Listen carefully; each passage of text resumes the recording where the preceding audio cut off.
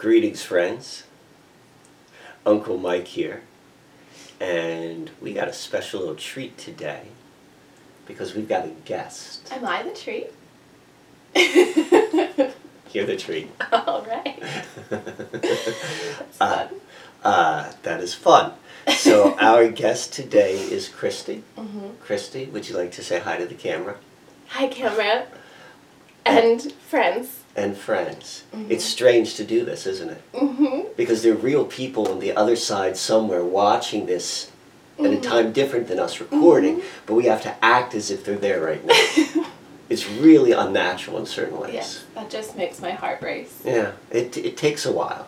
I still, to this date, do a lot of false starts before I actually am able to get going whenever I do a recording.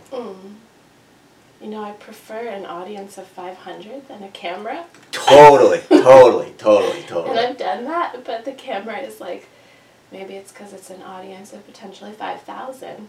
I think it's the fact that there's no feedback. Oh. Yeah, we're in like a vacuum. Right, this doesn't feel real. Oh, yeah. But there's a knowing. Okay. Okay, so, that being said, thank you for joining me today.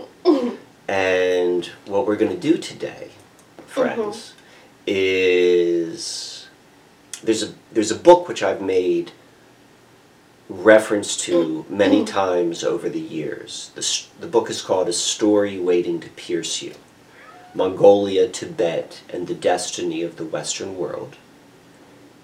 And it's written by Peter Kingsley, and you and I are going to read it together. I'm curious why you've brought the book up so many times in the past. For many reasons, it's meaningful. You've brought it up on this podcast? This podcast, other podcasts, yes. It's a touch point, both in terms of how it came into my life, but then also the story itself. And I've brought it up in the past because whatever I was talking about at the time, this book made reference. It was whatever that detail was I was talking about, I was able to use this story as an example for why there's legitimacy or maybe greater clarity into the point I was trying to make at that time. Is it at all situated in like a handbook for the apocalypse? Would this be like an insert in the handbook? So yes. So this we're recording this for video, but this is also going to be on audio. Yes. And the audio is the podcast, the audio only podcast, which I do with Mark Steves, titled Your Handbook for the Apocalypse. And for those of you who are watching this as a video, the videos get considerably more eyeballs than people who listen to the podcast. So I know that a lot of people don't even know the podcast exists. That's what I'm trying to say. Who are watching this right now. So that being said, there's a podcast. It's called Your Handbook for the Apocalypse. And yes, like on a surface level, this book is about the rise and falls of civilizations. The turning of apocalypses. The turning of apocalypses. Apocalypse? Yes. Apocalypse is, I can't remember what it is. And someone broke that word down for us about it being elliptical and like the circular nature. But apocalypse actually means revealing.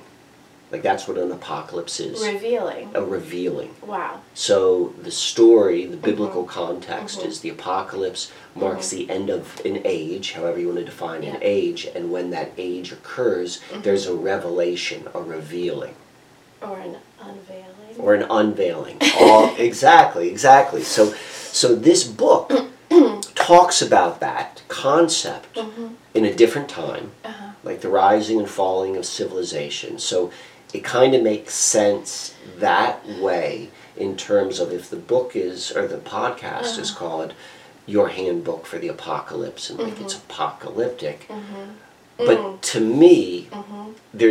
there's something deeper within the story. Mm-hmm. More mystical, more, and what I mean by mystical, I mean mystery. Mm-hmm.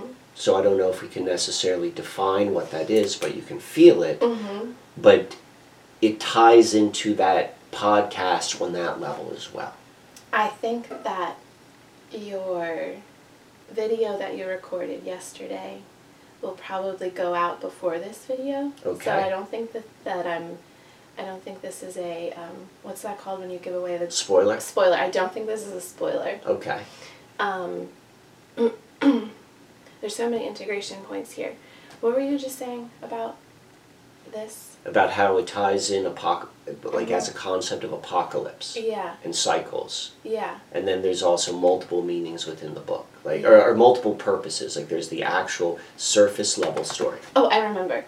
So there's a part in the video that you recorded yesterday that I caught where you talk. Oh, and you also said this to the students, the college students, that when you collapse the false timeline, there's something else underneath you. There's something that catches you. Right. I mean, you're speaking to having faith a bit in like the things beyond us, and creating a timeline around what's seeable and knowable, and real rhythms or real organic rhythms. That is what this book does. Okay. This book takes Apocalypse, which is like full of false timeline, or full of like narratives, all the apocalyptic narratives, right? It kind of like speaks to that, okay. But it also brings in, and it says like there's this like underlying like river or ravine that like all of those apocalyptic narratives crumble down into. And then you and I were talking about another integration point because you've done Hijack, the Hijacking reality series, like 1, 2, 3, 4, yes, 5. Maybe 5. We were talking about hijacking, and in the books, a lot of the books that I've been reading and blogging about, they talk about reseeding. Okay. Like the reseeding of life. And then SEED or C or both? SEED. But okay. I also like the other reseed. Right. Because it talks about the ebb and flow. Well, recede is reveal. Yes. Like it's apocalyptic. And unveil. And this book, I've read this book.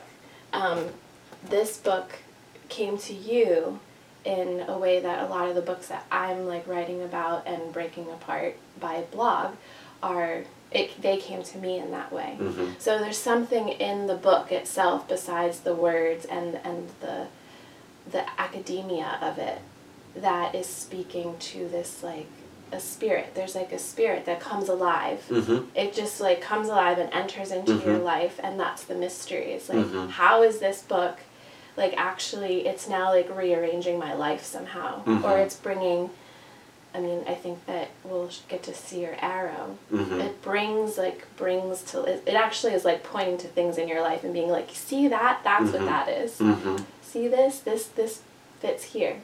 So anyways, hijacking, receding, your books, my books, all that you've done, like all the work that you've done, kind of like, I feel like if you could boil it all down, this book like hits the basic elements of hijacking, reseeding life in the cycle, right, and then the mystery.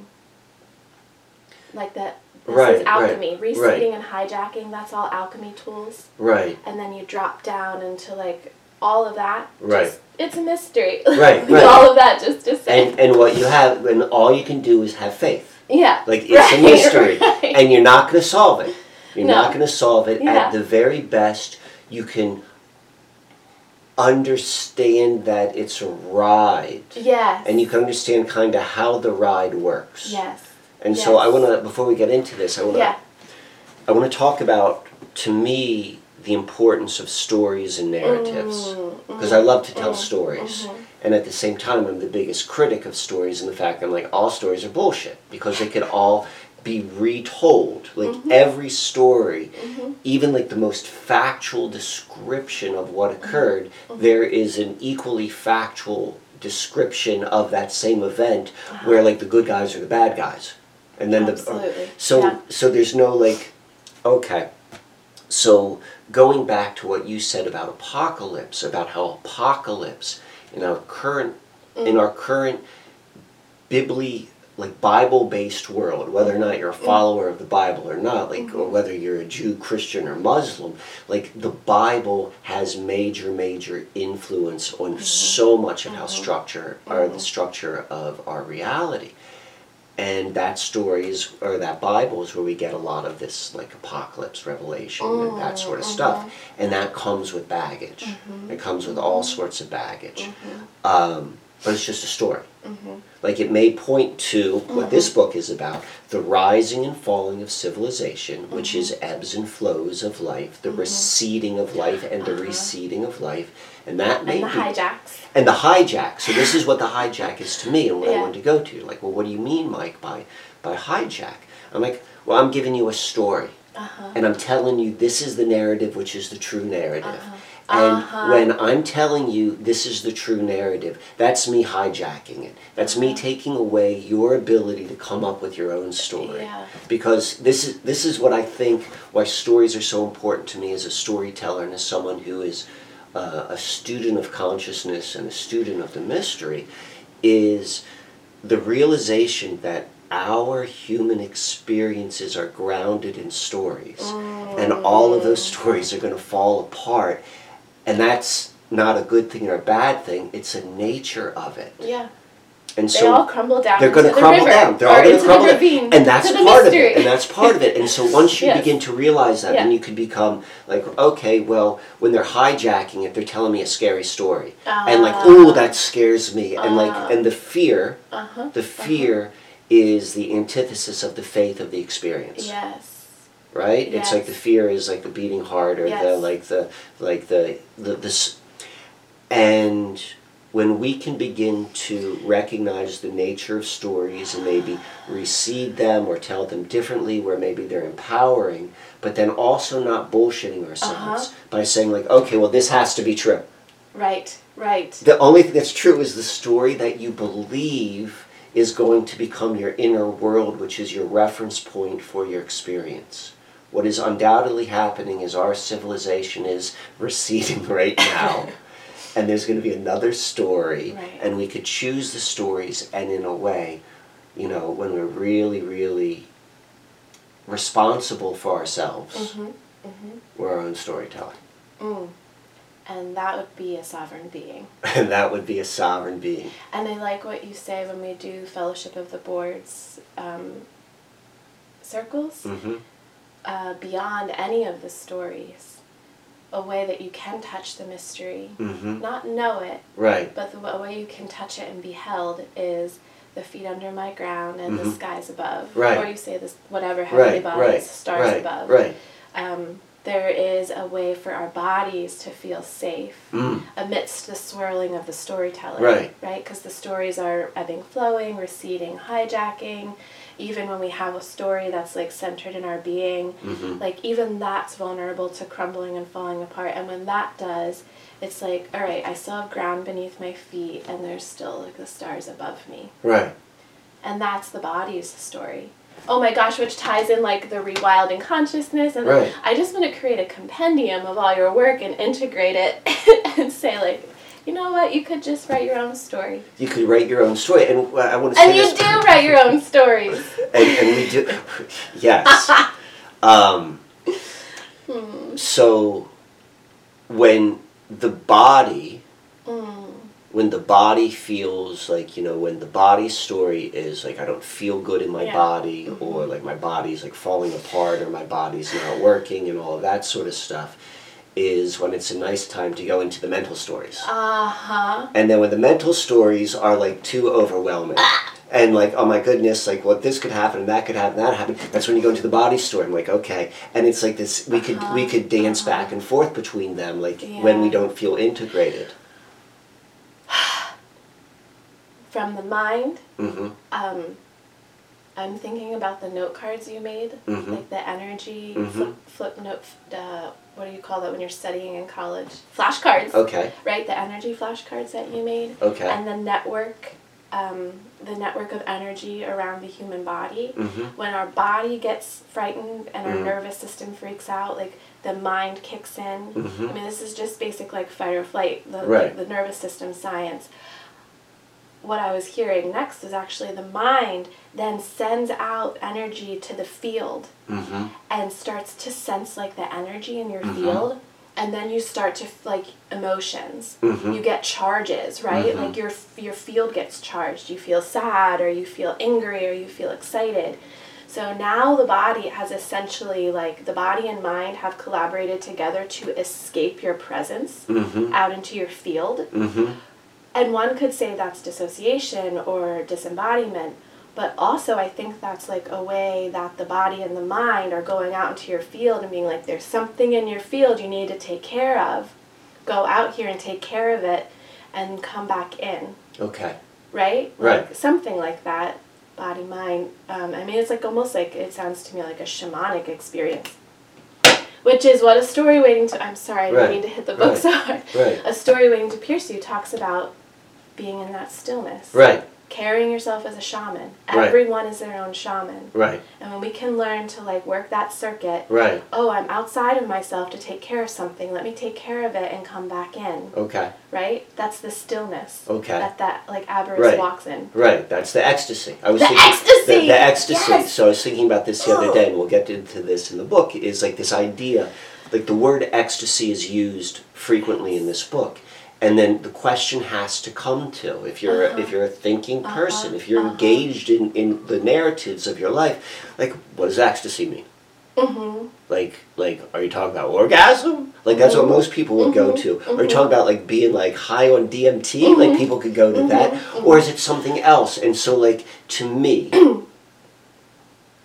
pondering this sort of question of like ecstasy, particularly in the context of this book, is you are no longer caught up in your own story. Yes. You are caught up in the field, and the field yes. the field is carrying you. Yes. And that is like, and that's where the magic happens. Yes. Right, because this doesn't necessarily mean something's wrong. Right. Going from body to mind to out here. Right. Sometimes you're going into the astral body, which is Right. like more immediately connected to like the oneness of Right. all things beyond all dualism. And when you're out of this, is that state of ecstasy, Yeah. and that's when like the faith and the magic and all this stuff happens. One last point before, because I know. So why is the podcast called Your Handbook to the Apocalypse? Why is it called Hijacking Reality? Because there is an undeniable, like if you're paying attention, there's an undeniable fact that it's all changing right now. And if you're not freaking out, right now, it's because of one or two things. You are so spiritually evolved that you're able to, like all the stuff we're talking about, like, yeah, of course, that's, I'm living in the field in that. Or you're so disconnected from it that you're just like, you're on all of the things that society is built into it. There's all of these things to numb your system so that you don't realize, like, you should be freaking out right now. But everyone who's not in those extremes, you should be freaking out right now because it's changing, because you should, when I'm saying should, would, it would be an appropriate response. It would be an appropriate response. But the fact of the matter is, this is just part of the ebb and the flow of this. And this is where like the like finding the faith in this thing that's beneath the story. And when you could get there, and how you get there is like all of these different techniques. And part of it is mental, like, oh, we're just telling the story, is like then you can go and be carried by it during this transitory time. And hopefully, I mean, this is Mike's language, not necessarily be pulled into the Klaus Schwab New World Order next version, but an actual like meta paradigm shift. Yes. My last point is that ecstasy is not just an out-of-body experience. All right. If you can get to that state and you like can keep your body open and relaxed, effortless power, right? You can actually like that's the embodied experience of ecstasy, right? Because this body is meant to feel really good. Really good. Not just orgasm, right? Right. But like like all through your connective tissue Right. and your muscles and your Right. organs. Like Right. we're meant to like vibrate with vitality and energy. Right. That's what we're an antenna Right. for the earth Right. and the stars. Anyways, so that's my final point. Is Okay. That is that. Okay. Yeah. All right. And that's what I like to help people do. That's what you help people do. And that's what I like to do for myself. Is all the practices and ways like that we can take care of this body so that we can find places of ecstasy, body, mind, heart, soul, and then bring it in and like feel,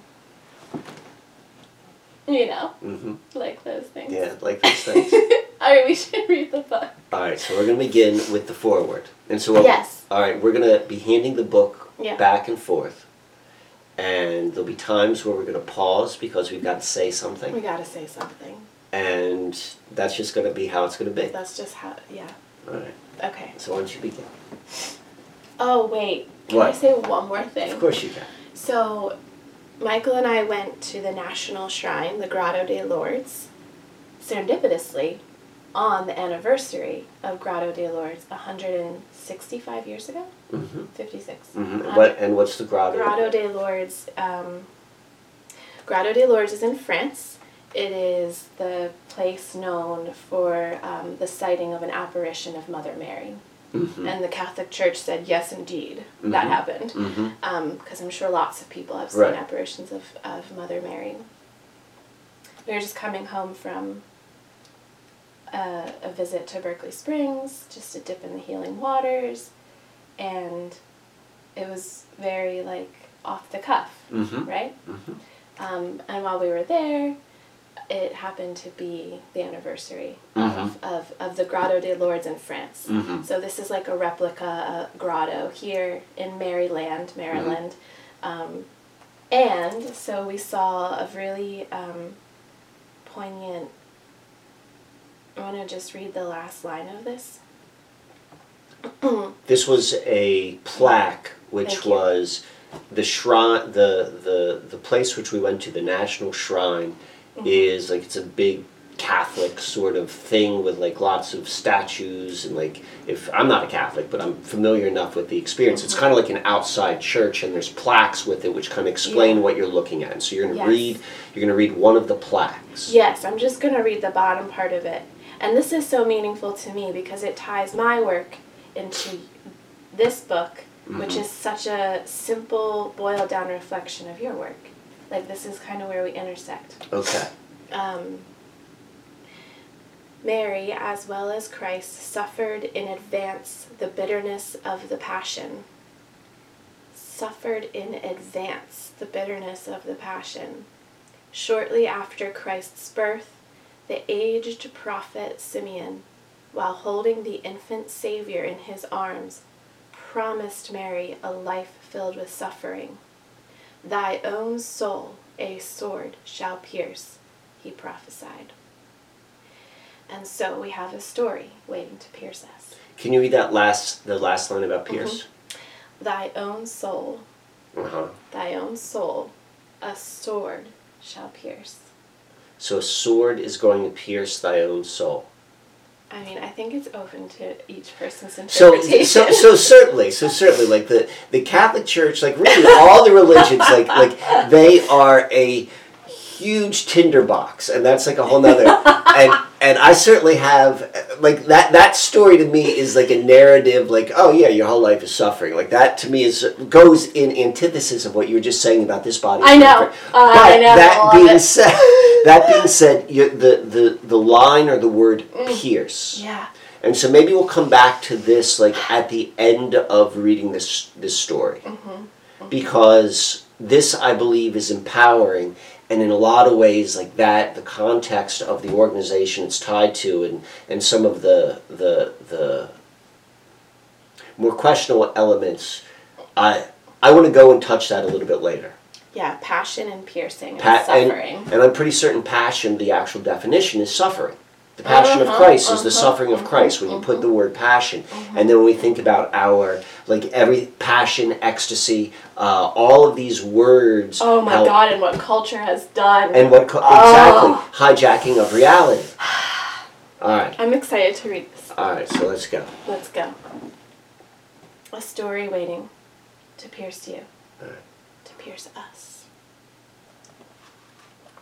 This is the foreword. The chapters are the aim, the journey, the goal, the view, and the endless joy. Speaking of ecstasy. And now what's going to become of us without the barbarians? Those people, they could have offered some kind of solution, might have been our unbinding. Can you say that name? It's a quote by Konstantinos Kavafis. Alexandria, Egypt, 1898. Do you want to say anything about that quote? Okay. And the last quote before the foreword is, "The last stages are here now. The purifiers are coming." The purifiers are coming. The purifiers are among us. That's my quote. Gotcha. That's Thomas Bani... How do you say that name? Banyakia? Yes. Banyakia. I've never been asked for enunciation before because I'm the worst. So I'm finding this rather funny. So he is Third Hopi Mesa from Arizona, and that's 1986. The last stages are here now reminds me of, I worked with a young woman from Lehigh University, and she studied capitalism. Mm-hmm. And so she would talk to me about, she would always say, like, you know, in like the late stage capitalism society that we're in. And so I got to learn so much from her about like capitalism at the start is really ideal. And then, but she's like, but late stage capitalism is like, it's shit for everyone, really. So anyways, that just reminds me. So for those at the very top. Right. This is like the 0.01%. If even. If even. Right. Okay. Forward. My spiritual name is Beautiful Painted Arrow in the language of north central New Mexico, Picuris Pueblo Indians. It is pronounced, here we go. It is pronounced Tzlete Koye, flight of the rainbow people leaving their mark as they travel into a double rainbow connecting Mother Earth and Father Sky. Oh. I want to say something about that, but it's only the first sentence. I feel honored to write this introduction for an elder brother, Peter Kingsley. Oh, okay, so this guy's name is the guy's name who wrote the foreword.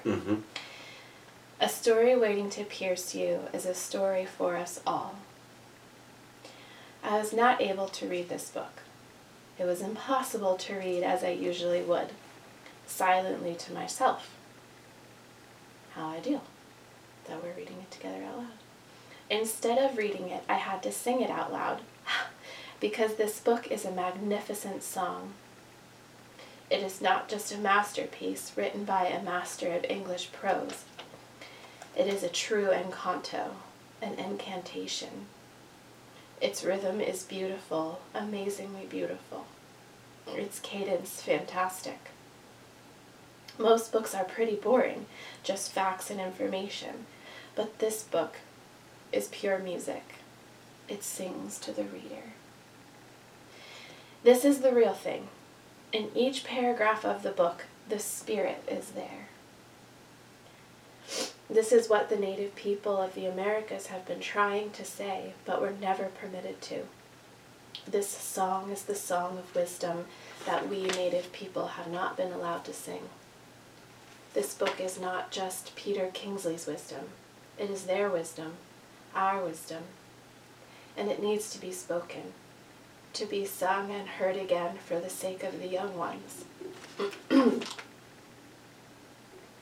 Because he does what needs to be done and says what has to be heard. I consider Peter Kingsley to be one of the most courageous people on the planet at this moment. When making a careful study and review of this book, I suddenly realized that he is teaching us about the reality of the ancient mysteries, reaching from our past into the present moment. Because he is an interpreter of mysteries, I began to read those mysteries as beings and vibrations, and as I began to read, they slowly and gently came out of the pages saying, "Thank you for rediscovering us. It is good to be home." I heard voices as though from a faraway place.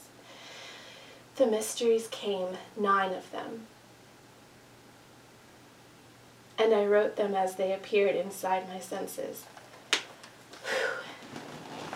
Every time I read this book, more and more pops out. Number 1.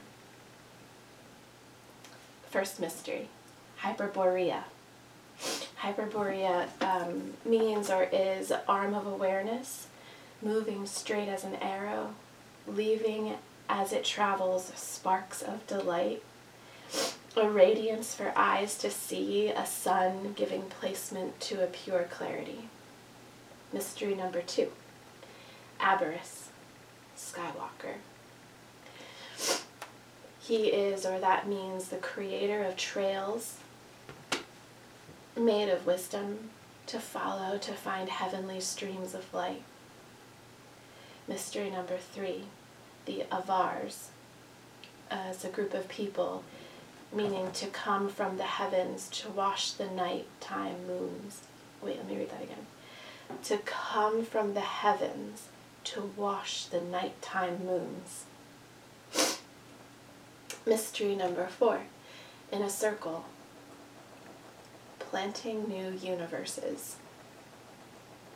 Number 5, Phoebus, capital PH, Phoebus, is a word referring to flutterings of feathers in the direction of awakening those who still sleep. Mystery number 6, Gold, where divine beauty is enshrined full of knowing. Mystery number 7, Mongols. I wish we had our kitchen Mongol sitting right here. We'll have to show that sometime. Mongols, bringers of goodness to the people of all the directions. Mystery number 8, Tulkas. I don't remember that word from reading this, but it refers to crystallized essences of carrying, lying on planet Earth, covered only by a blanket of sky. Mystery number 9, Hermotimus. I believe he was a philosopher. I'm pretty sure. You don't remember? Oh, Hermotimus, caretaker of perceptions, of reflections, of imaginations.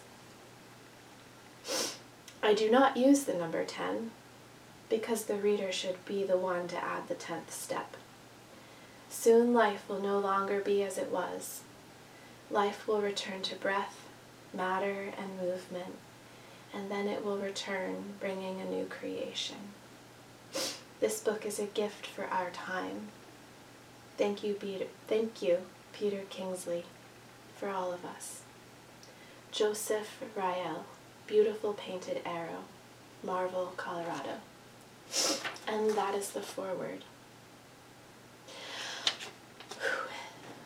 Anything to say? So the one thing I want to say, I'm going to go to the... Soon life will no longer be as it was. Life will return to breath, matter, and movement. And then it will return bringing a new creation. This book is a gift for our time. Apocalypse. That's why we're doing this. This is look around. This is what it looks like. Look around, look around. Sorry, Alexander Hamilton drop. As we're recording this, the story of the moment And, you know, if someone's watching this in 4 months or 4 years or what have you, like, you're like, what are you even talking about? But at this moment that we're recording it, all the people are talking about are like all these train derailments. Oh, right. Like everything, Yes. it's like we're in the moment, like this is what it looks like when one version of reality or civilization or whatever word you want to, paradigm is collapsing as the new one is going to come and take its place. And that's what I think you and I are interested in talking about, and that's what this book is about. And it really, at the end of the day, it's spoken to those who have enough awareness, ears to hear and eyes to see at this moment, to kind of find your space to move through this transitory time, and maybe even more so participate in something which is much different and much greater than what this story actually, like the story what this tells, in my opinion, has been the same story over the past 5,000 years. Yes. And a meta paradigm shift would be different than any of that. Is it Emily who talks about the meta paradigm shift? Danny. Danny? Mm-hmm. Danny. Mm-hmm. There's like a little clip on Instagram. Is there any way to like pull that clip out and like put it in the comments of this? Because she describes meta paradigm shift the most simple and beautiful way I've ever heard. Do you remember what it is? I mean, basically, I just remember in my body feeling like it's like, here it all is, and you just kind of take your hands and you take all of your being and you just be here. And you just hold and watch, and that's the meta. Breath, matter, and movement. Yeah, exactly. Right. You just take a breath, you step back, you rearrange yourself, and then maybe you come back to the paradigm, because the meta part has all, the meta paradigm, the meta is the shift. It's like you shift at the meta level, and then like you come back to the paradigm, and it's just kind of like you have different hands. It's like you step back, you do stuff with your hands, I guess, and then you come back and you're applying different hands to the same paradigm, but all around it, if like we're all touching the ball, and we all step back and we all kind of like get grounded beneath like the earth beneath our feet and the skies above, we all sync to like natural astrology, and we're like living in a community where we don't have calendars, we have starboards, right? And then we come back and we put our hands on the ball. Like we'd all be filled with like a totally new rhythm, a new paradigm. But it happened, the shift happened outside of or above or below meta. That is not how she described it. She described it much more simply. I've never read I have never read the foreword with so much emotional. And when I did that, when I was like filled with emotion or energy moving in me, it's so much more like popped out in my eyes that I can't get into now. But I do want to say one thing about like the second sentence.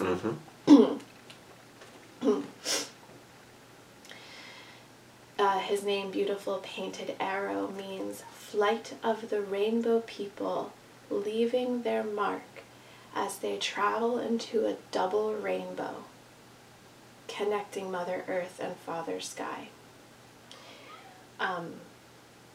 This concept of Mother, Father, Earth, and Sky. I've also heard Mother Cosmos and Father Ground. The collapsing of dualism. And as we were talking about like the cycles of receding and hijacking, or rise and fall of civilization, I just think about like the father or the patriarchal story or paradigm is like it's like the sun, it's like the rise and the fall, right? Like empires and then the empire falls, or like the civilization builds and then it crumbles. And I think, and then I was thinking about like the ancient, like the mother goddess cultures, and the story of that, like the story that I like have committed to studying, is like where, you know, like where is the rise and fall of like the, maybe like ancient Egypt was like this pinnacle of like the worshipping the mother goddess. Maybe. I don't know. But it seems like the suffering, or like there isn't as much of a rise and a fall with like the mother, the matriarchal story. It's just this kind of like underlying, like it's there sometimes and then it goes into hiding, right? Like the rosary and the Virgin Mary, like all of these are emanations of Isis, and the rosary is like an emanation of creating garlands of roses to offer Isis. So it's like that never fell. It never fell away. It just kind of like went deeper into hiding. So I'm just thinking like the moon and the sun. So the father, like patriarchal civilizations having these peaks and falls and peaks and falls. But then the matriarchal civilizations kind of more like ebbing and flowing, like being here and then going into hiding, and like having like secrecy and mystery and then revealing and unveiling a little bit. It's like, I don't know, I had that picture. Right. And then the rainbow people connecting it all, like just collapsing the fact that there's two different rhythms, that there's a mother or a father to worship, and just like the oneness that's available in the rainbow. So anyways, I'll let you read. I want to respond to that, but I'm not. Oh, come on, respond. So what hooks into my mental space when I hear this, both from knowing what the story's about, and then also getting into the introduction, which you just read, is there is a reframing of the historical bad guys and bad stuff. Yeah. So like this is yes. this is like a Genghis Khan story. Yes. And in this story Genghis Khan is the good guy. Yeah. Our forward author is talking about like, yeah, we're gonna burn this MFer down. And this is beautiful. Yes. And like that is and like that's what I take that sentence which you read, where, you know, we're the arrow, the double, like there's this. We are the rainbow people. There is a certain way of being, and I'm trying to be thoughtful with how I want to say this, but there's an expression in this realm, whatever this realm is, like, because you're right, there's like there are all these different civilizations which are always warring, whether it's a matriarchal or patriarchal or what have you, like, but there is this warring, or there's this fall, all this sort of stuff, the right and the wrong, and then there's this other group. It's like, we're just going to burn that MFer down.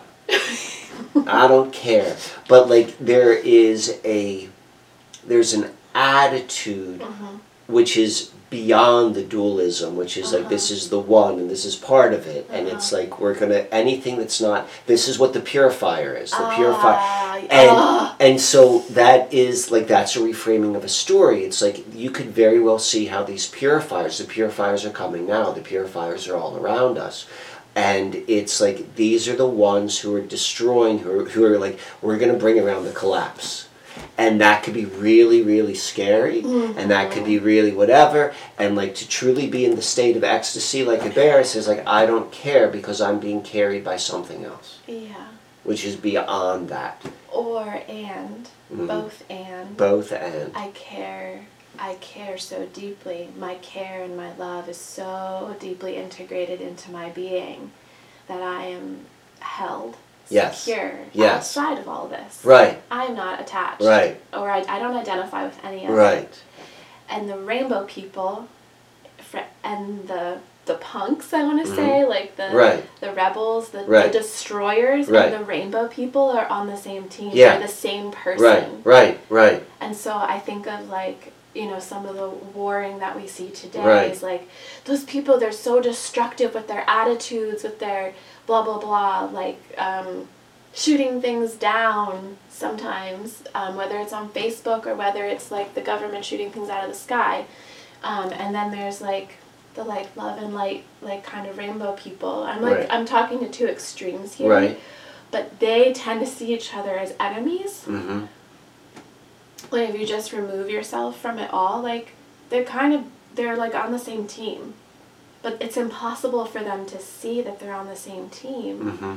because the way that they're going about it is so Mm-hmm. different. But they're both purifiers. Mm-hmm. One is a destructive, burning purification, and one is like a very like earthy, airy kind of like building and like, Mm-hmm. high vibration, low vibration. Like they're both vibrations. Right. Anyways, I'll stop there because we want to get to the aim. We haven't even gotten to the first chapter. We got to chapter 1. There's a part in the story, and I'll point it out later, Okay. where it specifically is referring to the cons and them being like destructive, but then at the same time the kindest people at the same time. Yeah. And I want to come back to the point you just made when Okay. we get there in the future. So I'm going to begin. It was almost as if he appeared out of nowhere, holding the mysterious object in his hand. But they had a name for the place where he came from. Hyperborea. Hyperborea? Hyperborea. Hyperborea. To Greeks living near the Mediterranean over 2,500 years ago, was the beyond of the beyond. It was the land that lay to the furthest north or far, far east, on the other side of the frozen mountains from where the bitter winds will blow. To get there was simple. You walk until you reach the limit of your ability, and there's no way you could go any possibly further. And then you start walking. It is a world of perfect contradiction. The land that dreams are made of, but that no ordinary human would ever dream of thinking to go. This is the place Abaris appeared from, or at least that is how he came to be called. And just the same as with the other remarkable people who seem half human, half something else as they moved among the Greeks, he also had a nickname he was known by. He was Skywalker. But there is something I almost forgot. When Abaris Skywalker arrived, he was traveling in a trance. As he went around Greece, he walked in a state of ecstasy, holding a god inside of him, the god Apollo. Oh my, already. Already. No one knows anymore quite what to do about Abaris. Of course, there have been the experts who are quick to dismiss him as completely unreal, as nothing but an ancient fantasy or mythical phantom, not even worth a second thought. And then there are those who have agreed there must be something more to him than that. They argue that he clearly has the markings and the makings of a shaman, of one of those strange, uncontrollable healers and mystics found across the world, but especially familiar in the areas around Siberia and Central Asia.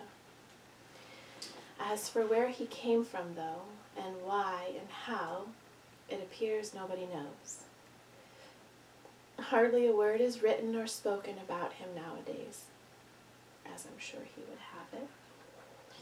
But when there is such an all-embracing silence, this is not always because there is nothing to be said. Sometimes it can be because to look too closely would mean starting to see things that fall outside the frames of our understanding. After all, history, our history, is not so much a matter of what is remembered or repeated, as of the things we prefer to leave unsaid. We have that highlighted and circled. So I will take a deep breath and move straight into saying a bit about Abaris Skywalker. His mystery is an easy one to solve, but it leaves behind a far greater one, the mystery of our own past, of the history we have forgotten, of who we are. After all, history, our history, is not so much a matter of what is remembered or repeated as of the things we prefer to leave unsaid.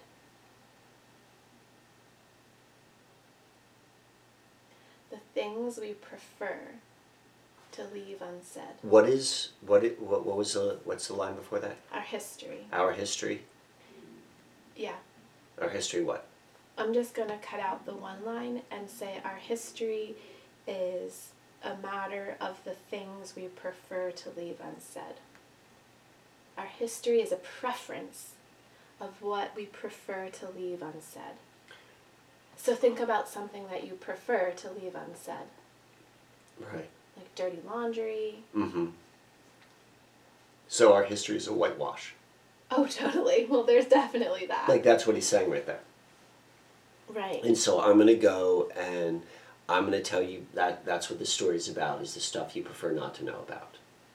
So this, not so much like typically when we think of like history as a whitewash, it's like, let me go and tell you that the Ford Motor Company funded the Nazis or something, or something like that. Like we think about it like those, in that, or at least I do. Like most conspiratorial theorists think about it like in this very like kind of like simple like, oh, where history has eliminated this inconvenient truth. But this story, I think, is more so pointing to the fact that what we prefer not to talk about are bigger, are even bigger points than something as simple as like whitewashing, and then all the conspiracies that come up from pulling out the facts that have been whitewashed. Right. But if you're pulling up the facts that have been whitewashed, they no longer hold their coherency because of what's been done to them. So now you have just a bunch of conspiracy stories. And I don't know if you've said this on podcasts other places yet, but we've been talking about the post-conspiracy blah, blah, blah, right? Meta-paradigm shift, post-conspiracy, getting out of the whitewashing, getting out of the stories, out of the conspiracies, out of the apocalypse mindset, and into an even deeper version of, like what you just said, what the bigger, even bigger thing that we've preferred to left unsaid. Right. And I would say that, or I would add, I was just writing about this, I wrote about it a week or two ago in my blog, that I have such a deep appreciation now, where before I was like, I'd be like angry, like, why have we left this stuff unsaid? But it's left unsaid because spoken word is not, I think of like how in some sects of Judaism, like they won't write the name of God or say the name of God, because to even write it or speak it is to like take away its magic. I get the sense that that's what he's talking about, is that there's parts of history that we can't remember, record, or repeat because they're so sacred and they're so potent that just even to pass them down is going to take away from them. But here we are, us alchemist mystery dwellers, poking around in this spot. All right. Aberys Skywalker. Aberys cut a striking figure as he arrived, foreigner from a mythical land. But he was not the only strange person who, at around the same time, happened to be traveling in a state of trance, either out of the northeastern edges of Greece toward the home of Hyperboreans, or back in the opposite direction towards Greece. They too were ecstatic servants of Apollo, and with these other figures you can tell their itinerary more clearly than the case of Aberys. After leaving Europe and everything familiar far behind, eventually they came to the region of the Altai Mountains in Central Asia. And the other side of those mountains, beyond the gateway of Central Asia, which opens out onto the vastness now known to us as Eastern Siberia and Mongolia, as China and Tibet, was Hyperborea, Aberys' home. that brings us to the word itself. I don't know if you notice that I do this, but I change my enunciations of words all the time midway. And I don't do that on purpose. It just happens, and I catch myself saying it. And so Aberris and Aberris. Yeah. Aberris and Aberris. Yeah. Okay. I like Aberris. It sounds softer on my ears. Okay. But it always comes out differently. Aberris. Aberris. Aberris. Right. Aberris. Okay. Right. That was for the listeners at home. Abs. There we go. Yeah. Abs. Core. People's names can often tell us a great deal about them, and Aberris is not a Greek name at all. On the contrary, the only other times you will ever find it mentioned in the Greek language, it always happens to be used as the name for a mysterious group of people whose origins disappear into the past, but who first came to be talked and written about by their ancient neighbors, the Chinese. Today they are known as the Avars. And this is precisely what, in Greek, the name Aberris means, the Avar. As for the Avars' ancestral home, the source of their culture and their traditions and skills, it was Mongolia. That leaves us with one more detail, Aberris' nickname. A long time ago, in a world very different from our own, before the word Skywalker had become so familiar because of the film industry, and thanks to popular influence from the mythology of Tibet, the very same name was well known in two countries. One was Tibet, the other Mongolia. And aside from being a standard way of describing someone with magic powers beyond anything human, in those regions it had a second sense as well. Skywalker also meant arrow.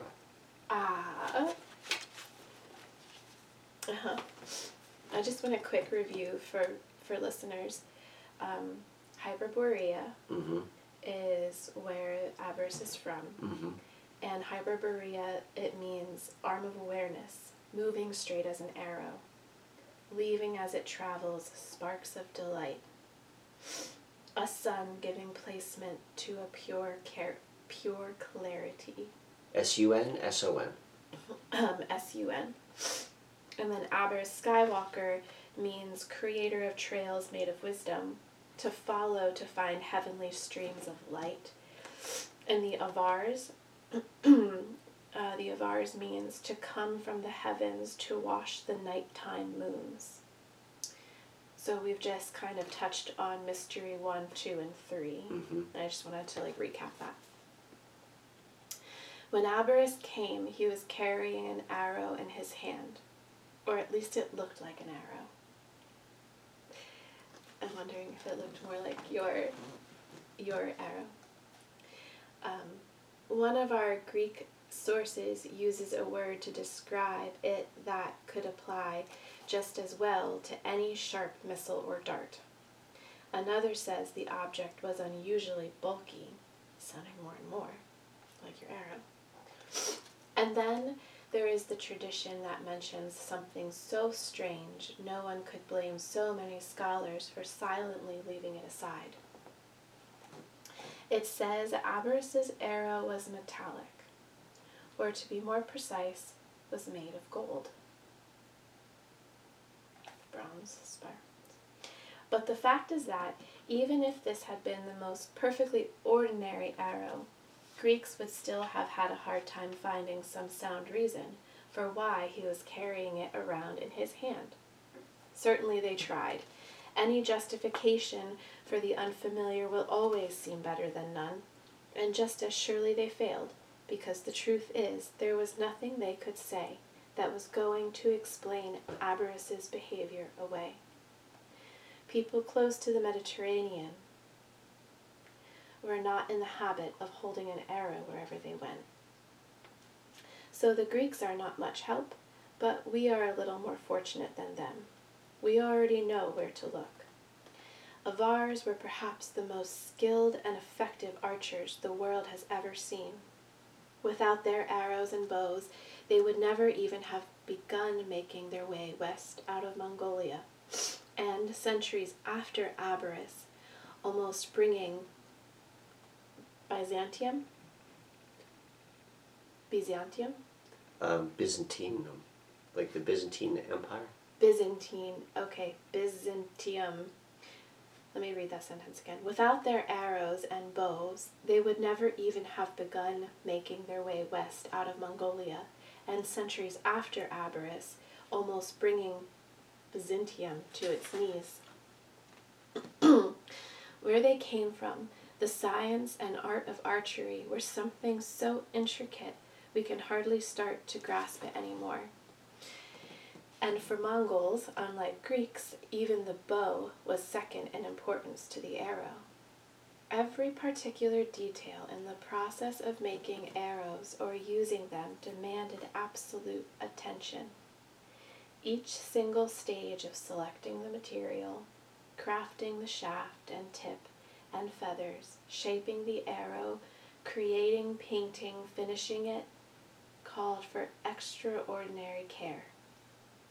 Do you want to stop there? Mm.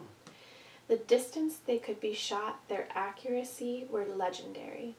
And then there is the sound. Different arrows were designed to produce different noises as they flew through the air.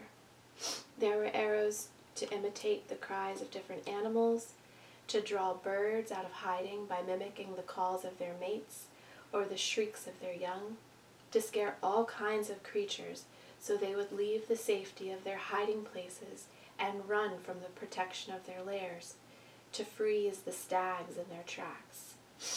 And during war, arrows became the core of a precisely premeditated system. Before battle, in different phases of the battle, different arrows making different sounds were shot by different leaders and commanders to signal an entire variety of instructions and commands. Wow, I've read this so many times and I've never paid attention to that paragraph. What specifically is your wow? Different arrows, different sounds by different leaders to signal an entire, like a whole variety, like a whole symphony of instructions and commands.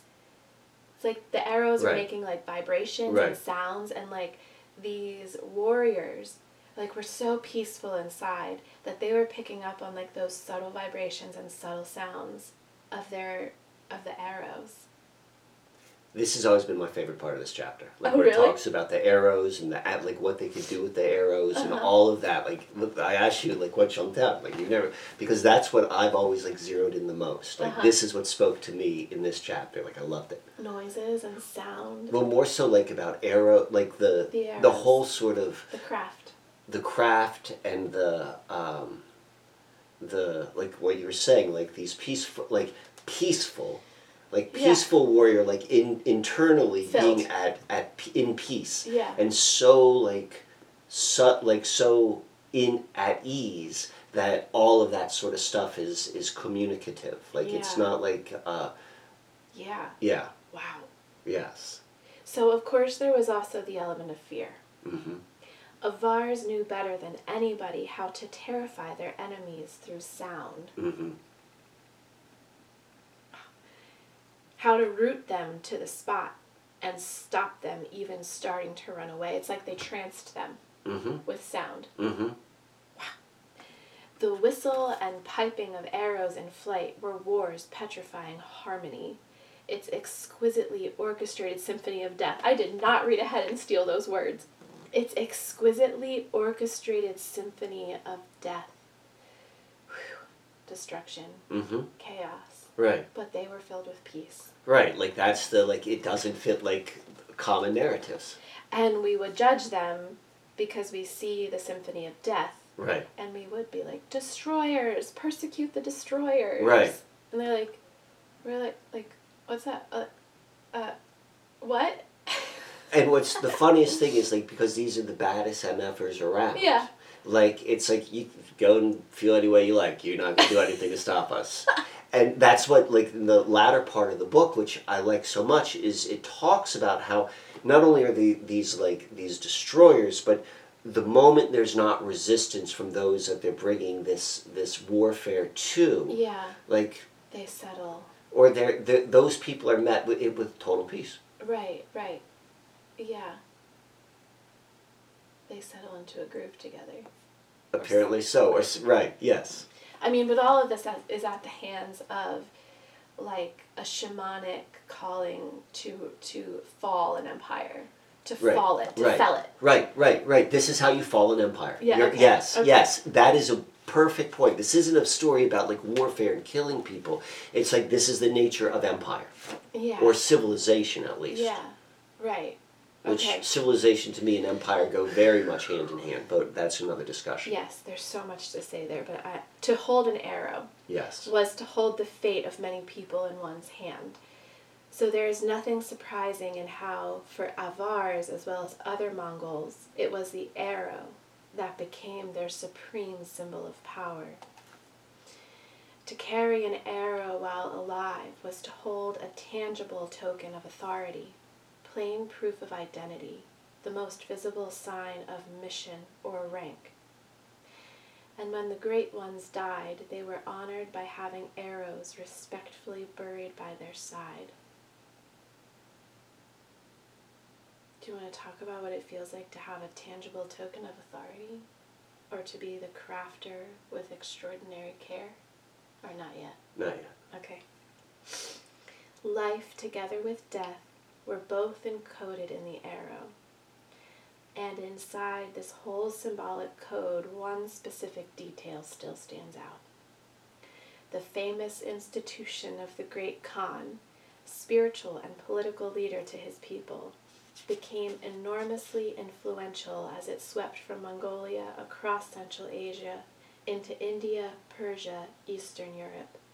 If we trace it back as far as we can to its source, we are brought once again to the Avars. To the Avars, those who come from the heavens to wash the nighttime moons. And originally, when the great Khan sent out a messenger or ambassador as his official representative and envoy, he gave him a particular token to carry with him so everyone would recognize the carrier's mission and rank. There those words are again. Mission and rank. The same tradition was preserved unchanged for centuries, not only among Mongols but also in Tibet. That token was an arrow made of gold. And this may be the best time to mention something else I came close to the edge of forgetting. Reports by Greeks about Abaris are quite clear that he was much more than just some casual visitor or tourist when he happened to reach their country. In fact, they say exactly what we already might have expected to hear. They say Abaris arrived on a special mission as ambassador to Greece from the people of Hyperborea as their official representative and envoy. Pause. Do you have anything to say? No. Okay. Now we're in the last section of the chapter. Oh, is this the last? This is the last reading? section. Okay. And if it seems we are near the end of the story, the truth is we've only just begun. Nothing would be easier in our modern, splintered, fragmented world than to suppose Abaris must have arrived as ambassador with his arrow on a simple diplomatic mission so he could play some purely political role. But what happened in those days was different from the ways things are done now.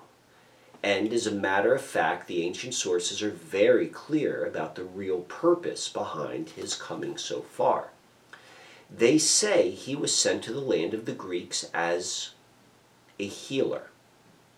Or to be a bit more precise, they state quite plainly that he arrived as a purifier and prophet to bring back balance to the earth and offer each place he visited protection from the plague. In other words, when Abaris headed for the west, he was coming as a shaman. And so we're led back once again to his people, the Avars. In that part of the world they considered their ancestral home, it was normal for nomadic tribes to be particularly proud of their primordial ability to keep the places they arrived at protected from plagues. As for why they felt this, the reason is easy to understand. It was because they saw themselves, since the dawn of time, as a people of shamans. Shamanic tradition was the cover they slept under every night, the ground they walked above each day. It was their strength and protection. When Avars fought, they fought not just knowing, they won not just through knowledge of weaponry, but through magic. Were so hard to resist, they were masters of shamanic warfare. I'm going to read that sentence again. I think it came out weird. And it's a good one. When Avars fought, they won not just through knowledge of weaponry, but through magic. Were so hard to resist because they were masters of shamanic warfare. And their chief symbol, the arrow, was never just some physical object. It was alive. In the eyes of Mongols, arrows have always been a magic weapon, the chief seat of shamanic power. And some arrows, specifically ones made of silver or gold or stored in a metal quiver, are far more potent than any others. Legends described how, endowed through incantations with the unfailing power to find their way, they are able to clear a passage straight past insurmountable obstacles, right over impassable landscapes, as they follow their own undeviating path through the air by effortlessly steering and guiding themselves. And above all, the arrow is an instrument allowing shamans to enter a state of ecstasy, for taking them straight into another world. You have something to say? Even if it's just a metaphor, that the arrow being, like at some point it talks about the arrow carrying, like someone's carrying the arrow, but the arrow is actually carrying them. And this chapter is aim. And I just thought about mental focus and the field. Okay. And how like that's like a metaphor for like the arrow. Like we are carrying it, but as we carry our energy, it carries us. When we have aim and we have focus. Okay. I was thinking about like applying like some like techniques of like sexual therapy and like the mind space and like the therapeutic mind stuff that goes along with finding states of ecstasy in the body, whether it be orgasm or just allowing the body to like ease into pleasure. It all has to do with like the mind field connection. So I'll just like pause there and just say that the arrow and ecstasy and being the holder of the arrow and the arrow carrying you is like, I'll just pause there because I'm sure it'll come up again to make final connections. In that state of ecstasy, things become quite clear, which are hidden from ordinary eyes. And here lies the problem if you want to approach what a shaman is or does from outside, because then you will see nothing but all the superficial forms you already are familiar with reflected right back to you. This is the tragedy of trying to understand with the mind what needs a different organ to understand. And if only historians of the Western world could see what longed to be seen, if they had just paid attention where the attention is due, they would have saved themselves so much pointless fighting about Avaris. For centuries, scholars have claimed there are two Irreconcilable. Thank you. Irreconcilable. Irreconcilable. That's a That's hard a cool word. word. It's a hard word It's for me a to hard say. word. Are two irreconcilable? Are two I'm going to be able to say it. There are two irreconcilable accounts of his arrival in the West. Then they battle with each other to the point of silent exhaustion over which of these two ancient Greek accounts is correct. One is the tradition that says Eberus was carrying the arrow. The other says that the arrow was carrying Eberus, finding its own path for him, guiding him without ever deviating or failing, clearing a passage for him to pass every obstacle and across insurmountable landscapes, steering him on his way around the earth with as little effort as if it were lifting him right through the air. But they're both correct. The two accounts are not contradictory at all. On the contrary, they are simply different aspects of one intricate, original tradition, just like the opposite sides of a single coin. So good. As to how its two sides belong together, there is no need to look too far for our answer. All we have to remember is one basic shamanic principle. For those who carry an object of power in their hand are carried by it. Oh, that's so good. Eberus holds the arrow so it can take him wherever he needs to go. To us, this may sound very strange, but only because we have learned to forget the way things appear to us outwardly is often the exact opposite of a deeper truth. And in the case of Eberus, things could be more natural. And in the case of Eberus, nothing could be more natural or more urgently necessary than this intimate connection between his arrow and him. The man has been taken by a state of ecstasy, is absorbed in a different world. It should be obvious to anybody that, with his attention fixed on another reality, and without something in this one to hold on or guide him, he would be utterly lost before his journey ever began. Now we can understand why, for Tibetans, the word Skywalker means both arrow and a shaman. The point here is not just that shamans move as swiftly and easily as arrows, but that only with the help of their arrow are they able to move at all. Without the power of an arrow, the shaman can do nothing because an arrow is the symbol of what a shaman must become. The aim. The aim. I mean, I said that, but that's what you were saying before. Can you just say that sentence then one more time? Without the power of an arrow, the shaman can do nothing because an arrow is the symbol of what the shaman must become. The aim. So what must the shaman become? The connection, the thread. Yeah, the aim, the whatever it is they're to do. Become the mission, embody the mission itself. Right, and as we see, the mission is the movement. Live your lifestyle Right. in accordance with your mission. Oh my gosh, there's so much. Continue. And here, too, is the reason why Tibetans use the very same word for referring to someone immersed in a state of ecstasy. In that state, the tip of an arrow becomes the point of one's whole existence. The intense focus demanded on an arrow maker, unable even for a moment to turn away to the right or left, is also the one-pointedness essential for shooting an arrow at its mark, and is the same straight points and the same single-pointedness needed for seeing straight through appearances into a reality where everything is one. I'm going to read that again. Please. So the arrow, or the focus, which provides this one-pointedness,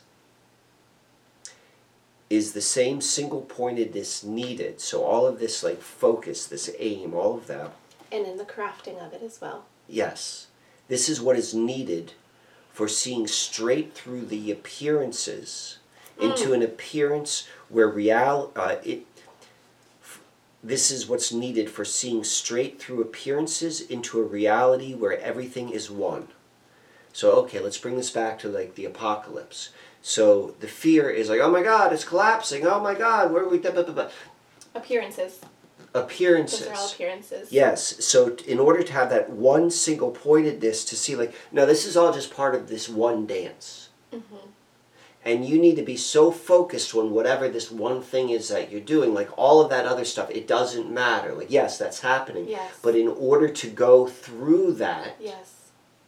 you need to have that single focusedness on the bigger picture, that other reality, where, yeah, this is all just part of the same one thing. And that single focus is you. Mm-hmm. Or that single focus is me. Mm-hmm.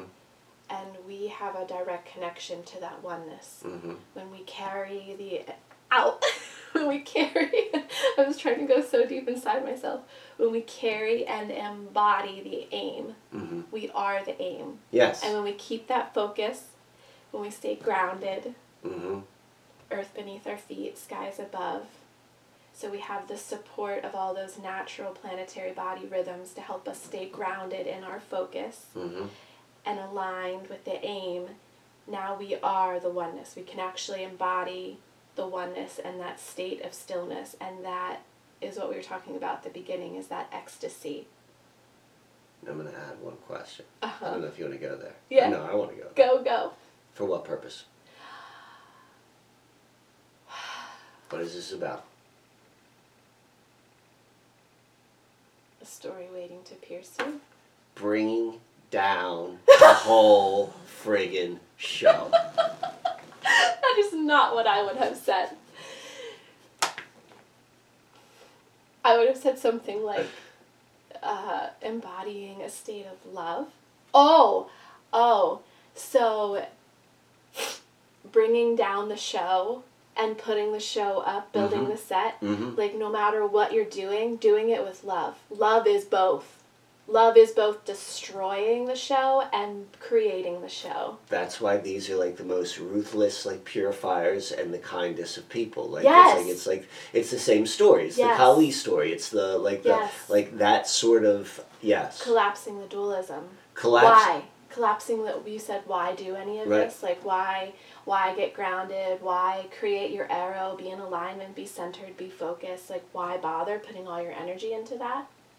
Because it feels good. Who doesn't want to feel good? And it allows you to feel good even when you feel bad. In suffering, in destruction, or creativity, like the whole idea is... Well, I was going to say, you just went back to the grotto quote. Yes. Like you just told that story from another perspective of the suffering is good. Thy own soul a right. sword will pierce thee. Right. Yeah. All right, we've got one more paragraph. Okay. There you are, the shaper and shooter of yourself. There it is. The target and the goal. Everything begins as it ends in that moment, outside of time, when the arrow is shot straight into your heart and penetrates the whole of your being. And there, where the shaman becomes nothing, is the magical point from which all good things come. All good things come.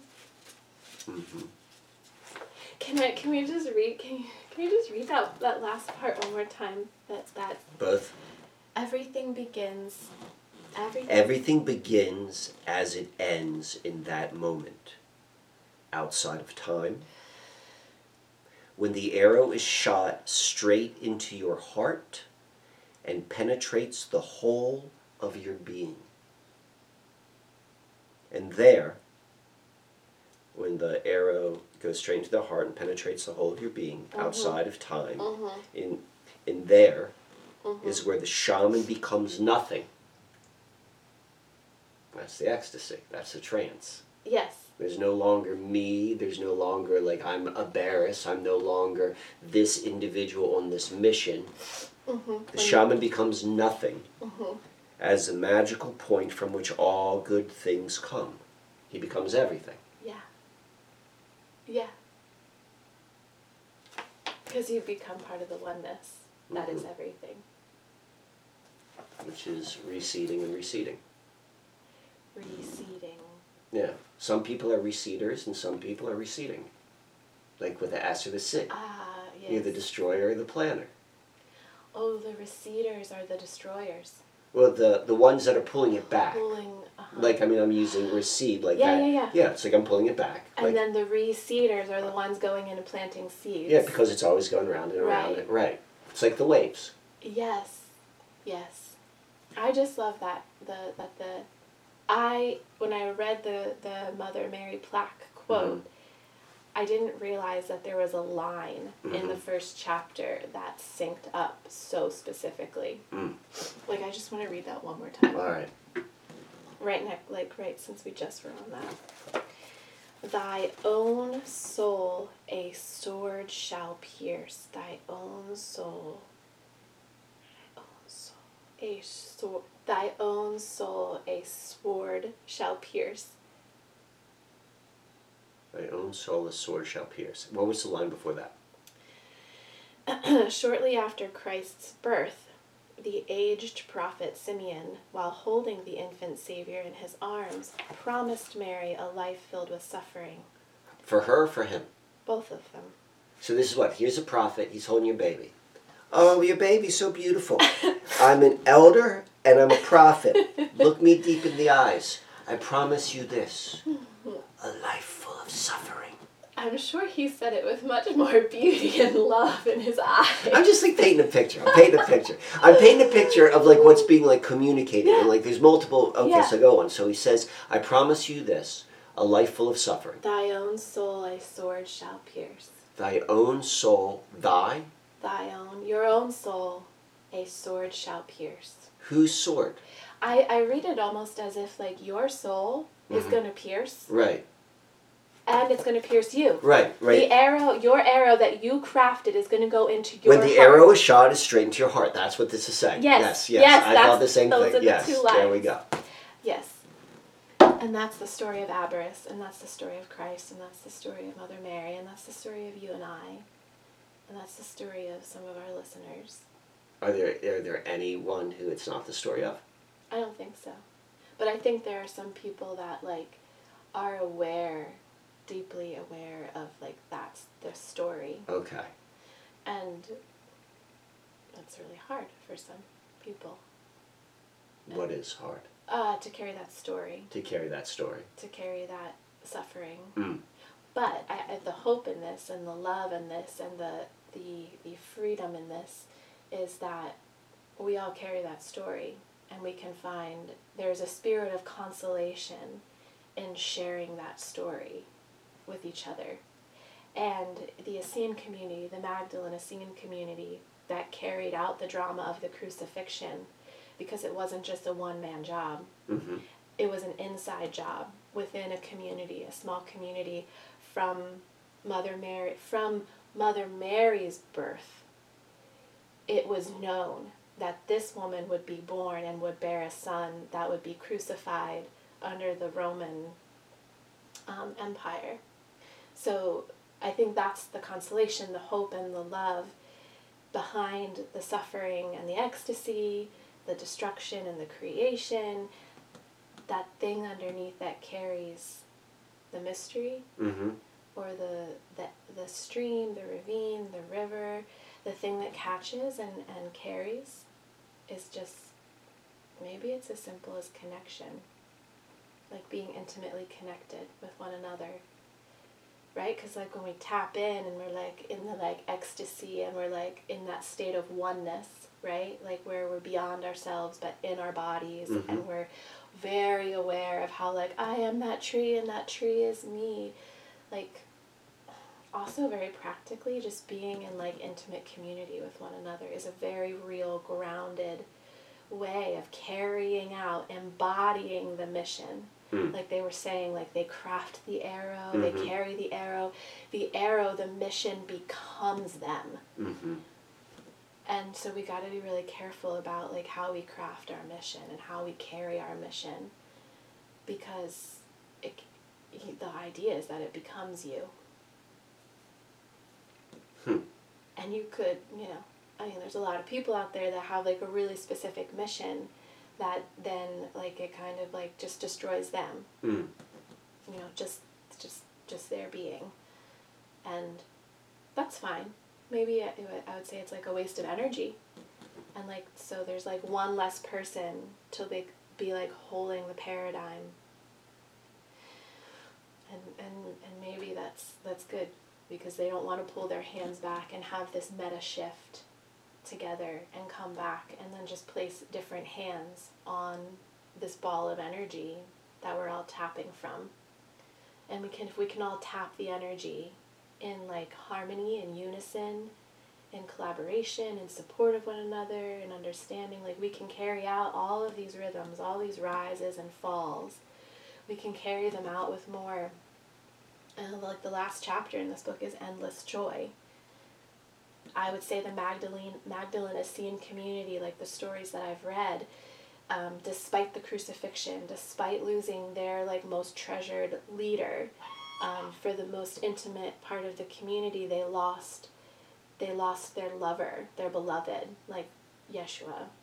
And despite that, like they kept coming back with an endless joy because they had each other, because they were all tapped in and holding life together.